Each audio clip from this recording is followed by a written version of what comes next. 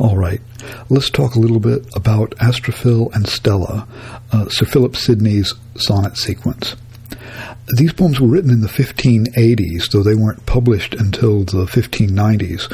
When they were published, they started a big fad for sonnet sequences. They were all the rage for a while. But they were originally written in manuscript form, and this is true of most courtly poetry in the Renaissance. This is true of Wyatt and Surrey as well. They weren't published in books. They were circulated in manuscript form.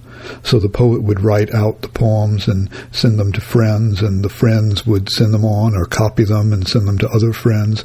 And in the aristocratic circles, this was how poems were published, not in a book, but as a manuscript. It was very kind of intimate, and you were in the know and in the inner circle if you got these poems.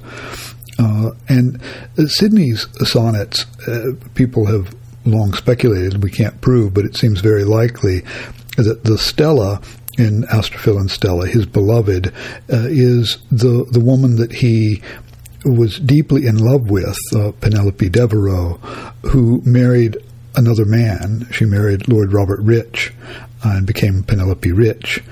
And Sidney also married, but he still, the theory goes, had a deep love for Penelope, and she became the fictionalized Stella in these poems. And of course, the title, Astrophil, is Greek for star lover. Stella is Latin for star, so star lover and star, they go together, and yet they don't quite, because one is Greek and one is Latin. So even the wittiness of the title suggests something of the unrequited love in the sonnet sequence. So let's start at the very beginning with Sonnet 1. Now this is an unusual sonnet because it has a 6-beat line instead of a 5-beat. It's iambic, but it's iambic with 6 beats instead of, they're called Alexandrines, 6 beats instead of 5. It says, loving in truth and fain in verse my love to show, that the dear she might take some pleasure from my pain. Pleasure might cause her read, and reading make her know. Knowledge might pity win, and pity grace obtain. I sought fit words to paint the blackest face of woe, studying inventions fine, her wits to entertain. Oft turning others' leaves to see if thence would flow some fresh and fruitful showers upon my sunburned brain. But words came halting forth, wanting invention's stay. Invention, nature's child, fled step-down studies blows. The others and others' feet still seemed but strangers in my way. Thus great with child to speak, and helpless in my throes, biting my truant pen, beating myself for spite, fool, said my muse to me, look in thy heart and write. All right, so this is how Sidney frames the beginning of this sonnet sequence, and he actually does it as kind of a sequence. He's in love. He wants to show his love. Why? So that his beloved will take some pleasure from his pain.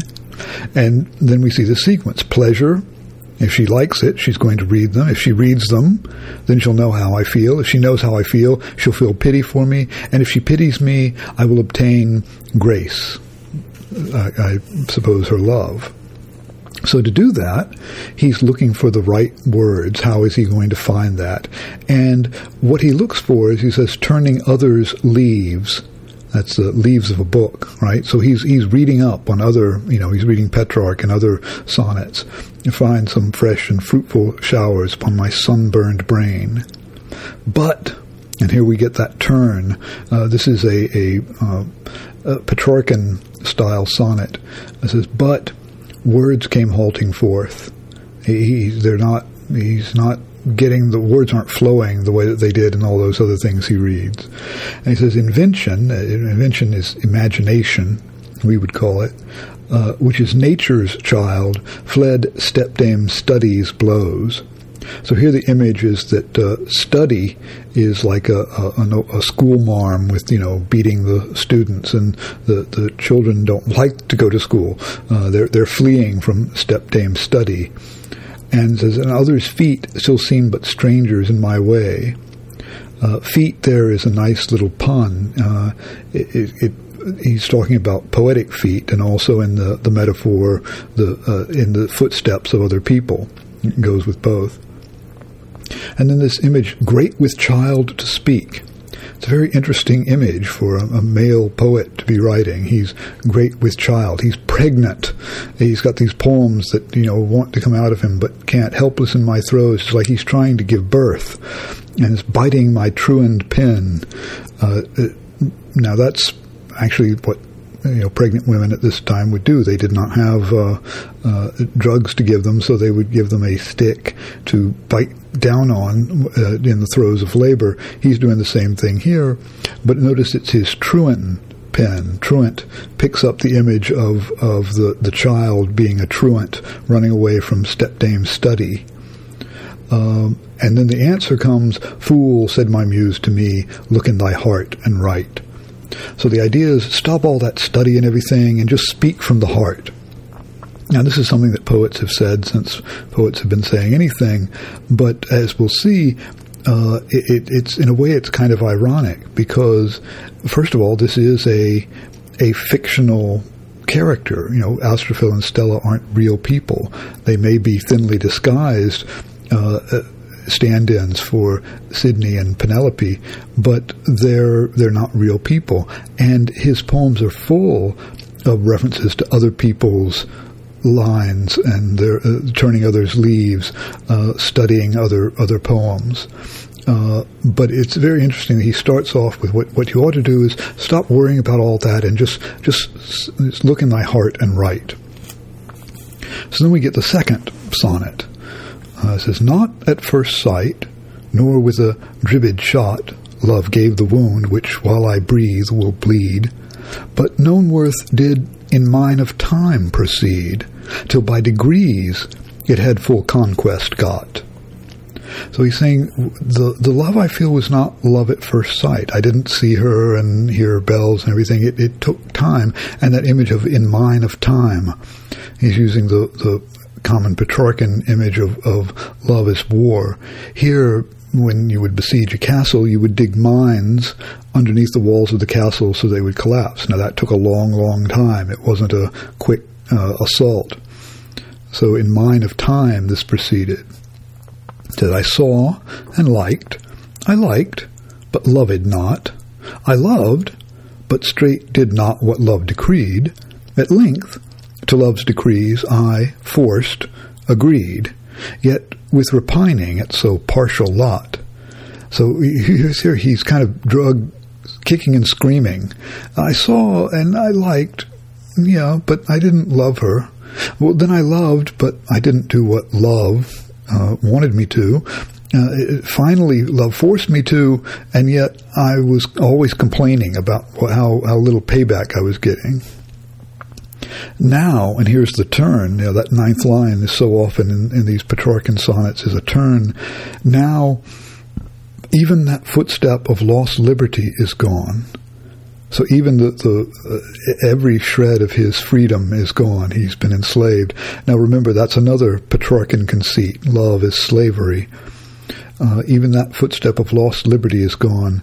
And now, like slave-born Muscovite, I call it praise to suffer tyranny, and now employ the remnant of my wit to make myself believe that all is well, while with a feeling skill I paint my hell.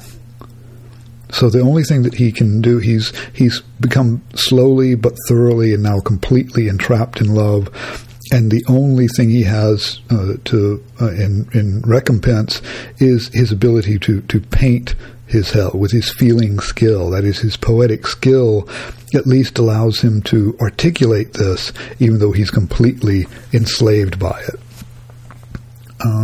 Let's look at Sonnet 6.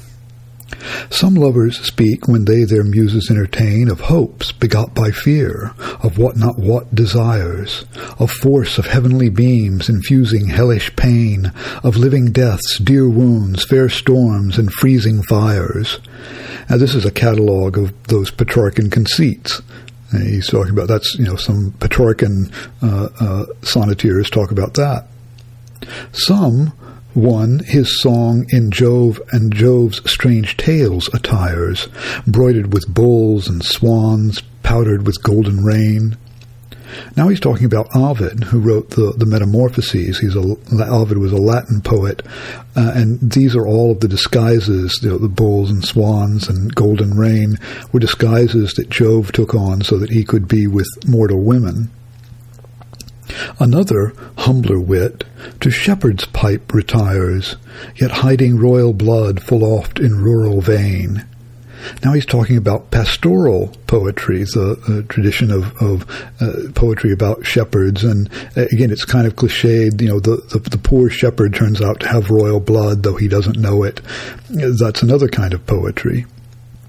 To some, a sweet plaint, a sweetest style affords, while tears pour out his ink, and sighs breathe out his words, his paper pale despair, and pain his pen doth move. Now he's talking about Dante. Dante's La Vita Nuova was often called the founder of the sweet style, and he's playing on that word, sweetest plaint, sweetest style.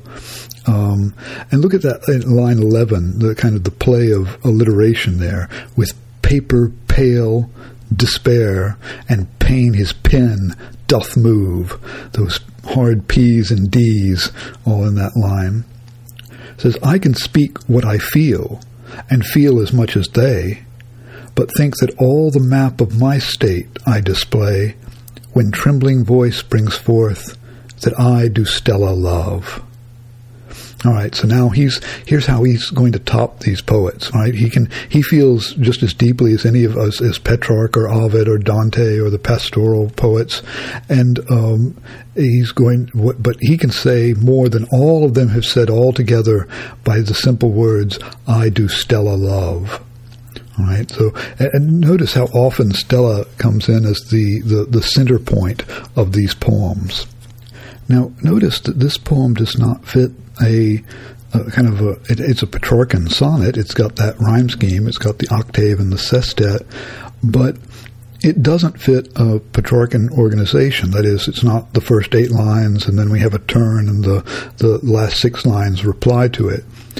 So it starts off, it's got 4 lines on Petrarch, 2 lines on Ovid, 2 lines on pastoral, 3 lines on Dante, and then 3 lines on Sidney's own poetry. That's very often what happens in a sonnet. It has different levels and different forms and different kinds of organization that don't always meet up with each other. And that's partly what makes it such an energetic form. If it always just kind of in rigid lockstep fit the Petrarchan model of 8 lines, 6 lines, it would get pretty boring after a while. So Sidney finds ways to vary that organization in the sonnet. All right, let's look at Sonnet 15. You that do search for every purling spring which from the ribs of old Parnassus flows, and every flower not sweet perhaps which grows nor near thereabout into your posy ring. You that do dictionaries method bring into your rhymes, running and rattling rows, you that pour Petrarch's long deceased woes with newborn sighs and dezened wit do sing. You take wrong ways. These far-fet helps be such as do bewray a want of inward touch. And sure, at length, stolen goods do come to light.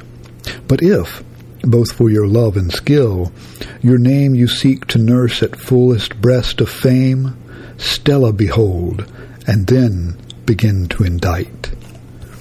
All right, now here's another poem, and notice how many of these poems are very self-consciously talking about the art of writing poetry. That's as much a theme in Sidney sonnets as love is, though they're often, in fact almost always, connected. So here is a Petrarchan sonnet that kind of fits the regular organization. The first 9 lines are just talking about the way most people write poetry. And then he says, you're doing the wrong thing. I'll tell you how to do it right. So you in the purling springs, old Parnassus, that's the supposed to be a inspiration for poets. The flowers of rhetoric, the flowers that you see. You do a dictionary method. You're looking up your rhymes. You're getting everything. You're looking to Petrarch. All of this. It says you take the wrong ways. You lack the inward touch. This is from that very beginning sonnet. Fool, said my muse to me, look in thy heart and write. Says you're looking in the wrong place. You've got to look inside. And the best way to make your great poem is just to look at Stella, and she'll inspire you. So again, we keep it all keeps coming back to Stella. She's the kind of the central inspiration and muse for everything in the poems. Let's look at Sonnet 20.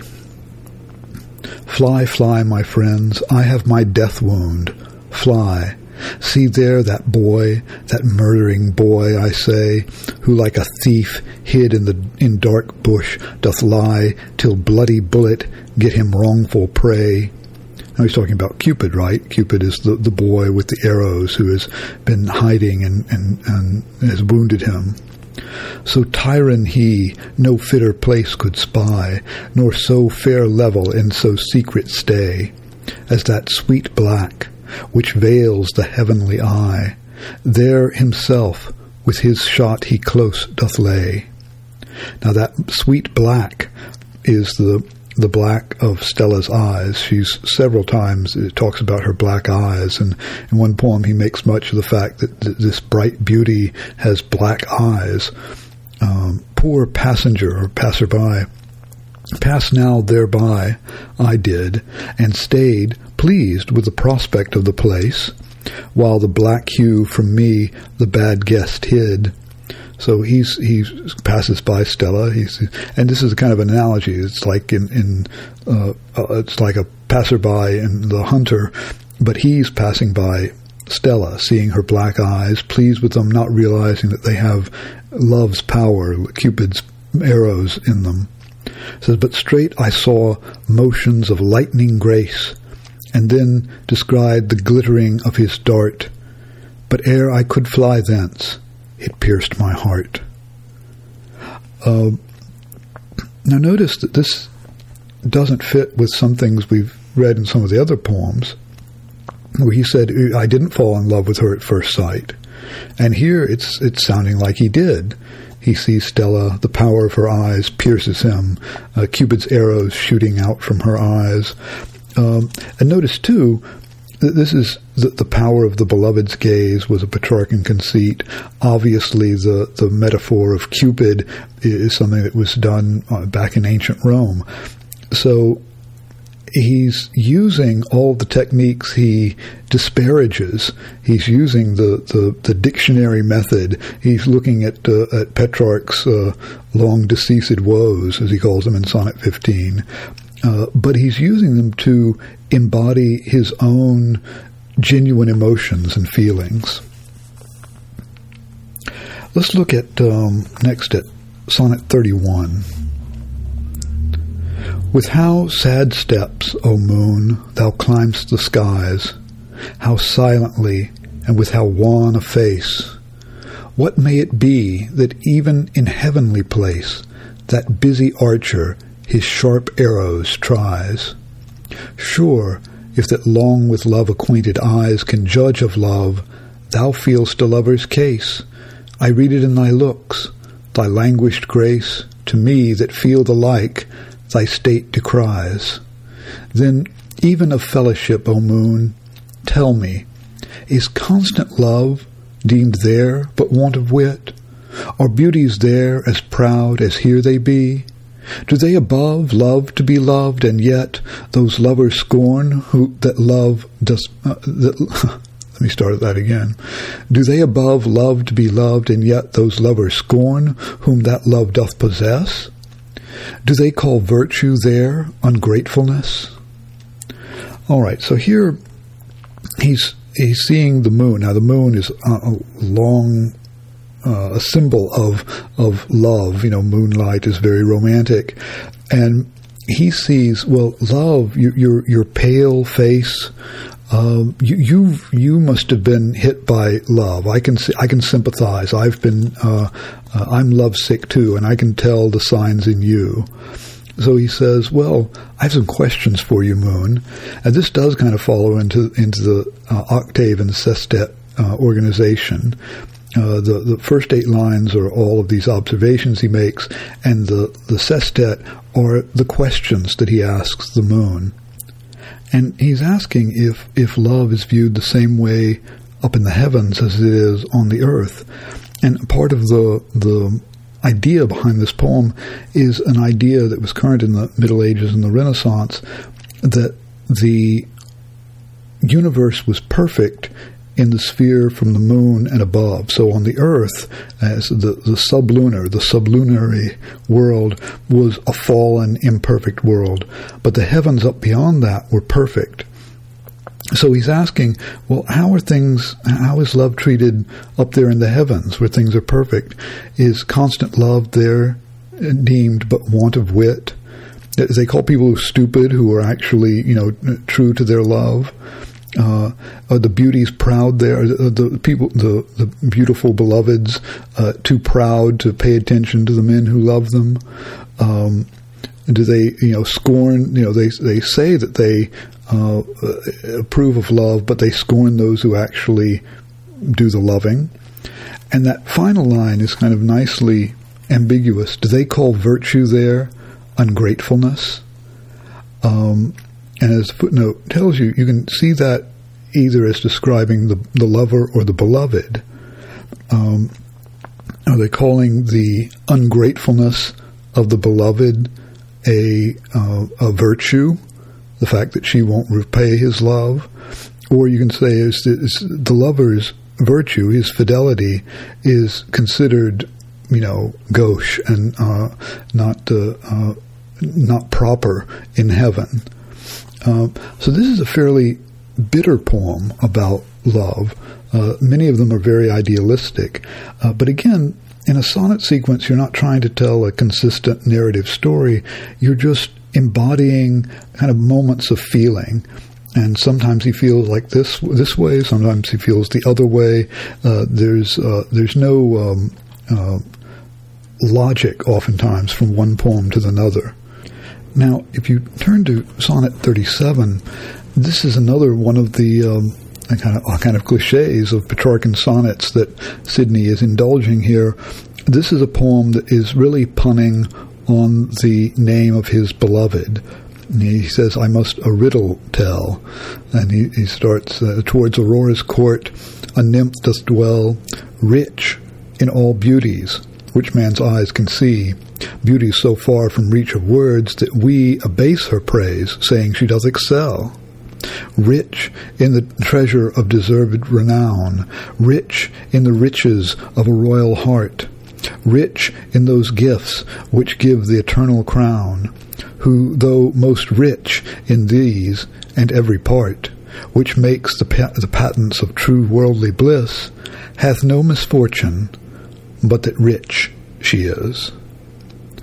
And the idea is that this is, again, about Penelope Rich, who is rich in all of these external ways. She married a rich man named Rich, but her misfortune is that she is Mrs. Rich. She's not Mrs. Sidney. So that's, a typical Petrarchan play on the name of the beloved. Look at Sonnet 39. This is another very stereotypical lament where the lover is lovesick. People aren't able to sleep, and so here he is calling on sleep. Come sleep, O sleep, the certain knot of peace, the baiting place of wit, the balm of woe, the poor man's wealth, the prisoner's release, the indifferent judge between the high and low. With shields of proof shield me from out of the prease of these fierce darts despair at me doth throw. O make in me those civil wars to cease, I will good tribute pay if thou do so. Take thou of me smooth pillows, sweetest bed, a chamber deaf to noise and blind to light, a rosy garland and a weary head. And if these things, as being thine by right, move not thy heavy grace, thou shalt in me, livelier than elsewhere, Stella's image see. So he can't get to sleep, and he's praising sleep as, it's the great equalizer, not judging between high and low. Even a prisoner gets release, even a poor man is wealthy in his sleep. But these fierce darts of despair do throw at him, and that idea of despair, there's a theological dimension to the word despair that we don't usually think of in the 21st century. But despair was the idea in theology that you were beyond redemption, that there was no hope for you at all. And so that's how he's feeling about his love now. And he's going to do everything he can to get a good night's sleep here, right? Smooth pillows, sweet bed, a soundproof chamber, no lights on. And notice what the final bribe he has to get sleep to come to him is that thou shalt see in me livelier than elsewhere, Stella's image see. So when he is asleep, he's going to dream about Stella, and so sleep will get to see, technicolor images of Stella in his dreams better than they could anywhere else. So that's, even in his sleep, he can't escape thinking about Stella. All right, let's look at Sonnet 45. Stella oft sees the very face of woe painted in my beclouded, stormy face, but cannot skill to pity my disgrace, not though thereof the cause herself she know. Yet hearing late a fable, which did show of lovers never known a grievous case, pity thereof gat in her breast such place, that from the sea derived tears spring did flow. Alas, if fancy, drawn by imaged things, though false, yet with free scope more grace doth breed than servants' rack, where new doubts harbour brings, then think, my dear, that you and me do read of lovers' ruin some sad tragedy. I am not I, pity the tale of me. All right. Now this is, very often in a sonnet, it will take kind of a little idea and play it out in this way, kind of in a witty fashion. So it starts off, Stella knows how woeful I am, and she knows why I'm feeling so bad. It's because she doesn't return my love, but she won't pity me. And yet, starting on line 5, she heard this story, this fable about love, and she felt so much pity that she started crying. And says, well, how is it that fantasy, just imaginations of things, can get more emotion from her than the real live human being that she knows who is in a desperate case? And so he says, well, okay, think of it this way. Don't think of me as a person. Think of me as a story. Think in me that you read, in me you do read of lovers' ruin, some sad tragedy. I am not I. Pity the tale of me. So he's talking in a very witty way about the way that he has fictionalized his real feelings here. The real feelings you may not be able to respond to, but the fictionalized ones you can. And this idea is very strong in the Renaissance. We'll see in Hamlet that this idea that Hamlet comes up with this idea too, that just seeing the representation of something, seeing something in a play, can cause an emotional response that will show us the truth. And that's what Sidney's talking about here. In Sonnet 47, it begins, "What? Have I thus betrayed my liberty?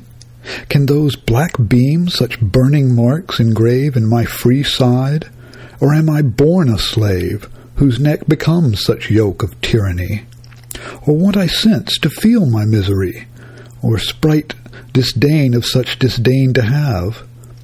Who for long faith, though daily help I crave, may get no alms but scorn of beggary. So he's saying, look, am I free? Am I completely a slave? I've lost all my liberty? And these black beams, those are again her black eyes, have made the burning marks. That's the brand that a slave would have on his body. He says, am I just born a slave? Or was I made to be this way? Why can't I, even when I long or beg for help, I don't get any, I just get scorn. So again, at the line 9, we get a turn. Virtue awake. Beauty, but beauty is, I may, I must, I can, I will, I do, leave following that which it is gain to miss. Let her go. Soft, but here she comes. Go to, unkind, I love you not. Oh me, that eye doth make my heart give to my tongue the lie.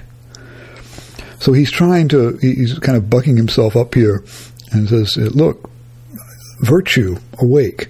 I'm not going to be carried away just because, yes, she's pretty. And that wonderful line 10, I may, I must, I can, I will, I do. It's getting, notice, of course, I do is echoing the wedding vow, which is kind of ironic. And then we get this kind of internal dialogue, or this dialogue, external and internal. He says, soft, but here she comes. And then apparently he talks to her, go to, unkind, I love you not. But that's not how he really feels. Oh me, that eye doth make my heart give to my tongue the lie. I can say that I don't love you, but my heart knows that I do. And so we get the internal conflict that he has here. Again, it's a standard Petrarchan conceit of love as enslavement. But he's kind of energized it here with that internal dialogue.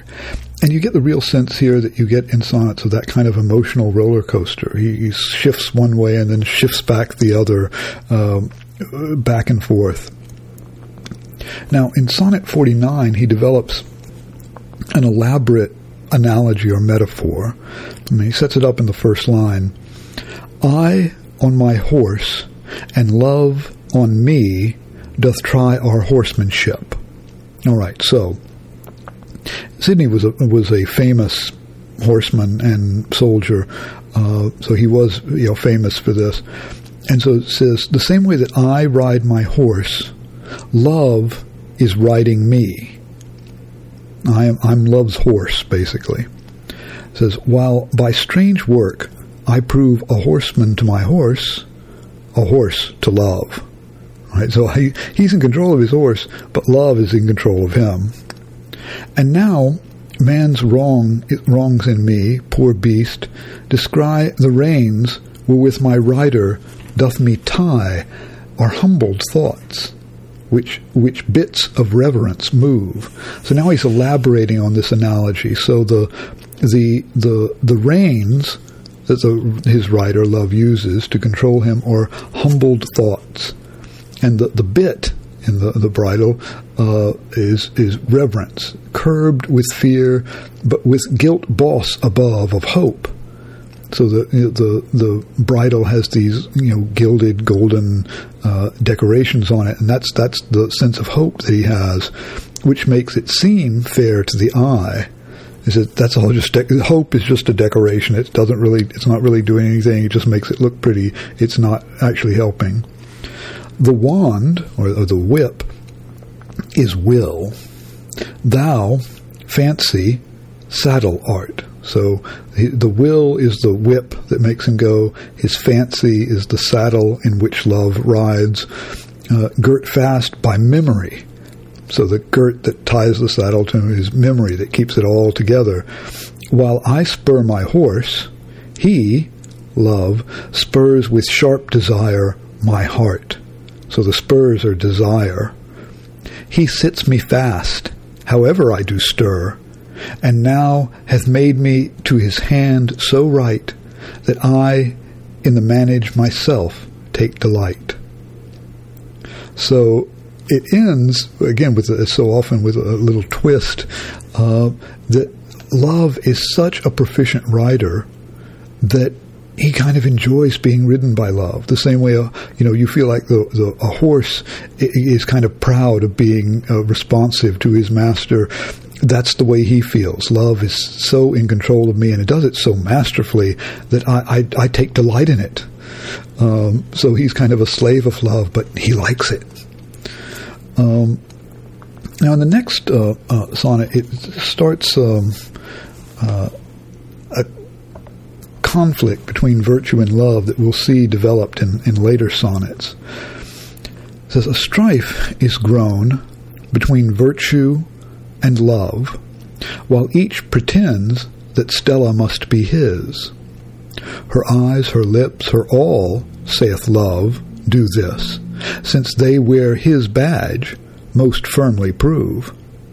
But virtue thus that title doth disprove, that Stella, oh dear name, that Stella is that virtuous soul, sure heir of heavenly bliss, not this fair outside which our hearts doth move. So there's this debate going on between virtue and love. Love says that Stella belongs to him. Look how pretty she is. And virtue says, no, she belongs to me. Look how virtuous she is. She belongs with the angels in heaven. And therefore, though her beauty and her grace be love's indeed, in Stella's self he may by no pretense claim any manner place. Well, love, since this demure our suit doth stay, let virtue have that Stella's self, yet thus, that virtue but that body grant to us. So he says, okay, well, yes, it seems like virtue has this great claim on her soul, and okay, we'll concede that, virtue, you've got her soul, me and love, we just want her body. All right, and so it's kind of a comic twist ending there.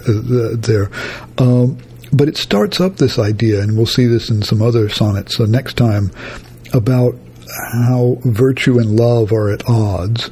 The virtue, the higher morality, and love, the kind of the baser feelings, are in conflict between in Astrophil's love for Stella. And you'll see next time several poems that talk about the conflict between love and desire. And notice those as you're looking at the poems for next time. Also, you'll see that there are a couple of songs that are included in the readings for next time. And think about how those contribute to the sonnet sequence. What things is Sidney able to do with a song form that he was unable to do with a sonnet? We'll look at those songs, and think about the note that the sonnet sequence ends on, the last poem. I've already mentioned last time that sonnet sequences don't really resolve in a narratively satisfying way, but think about why Sidney has picked the final poem that he has here as the right note to end this sonnet sequence. All right, I think that'll be all for this session. We'll be looking at the rest of Sidney's sonnets and some of his songs in the next session. If you have questions, the email is drmarkwomack@gmail.com. Thank you so much for your attention. I will talk to you next time.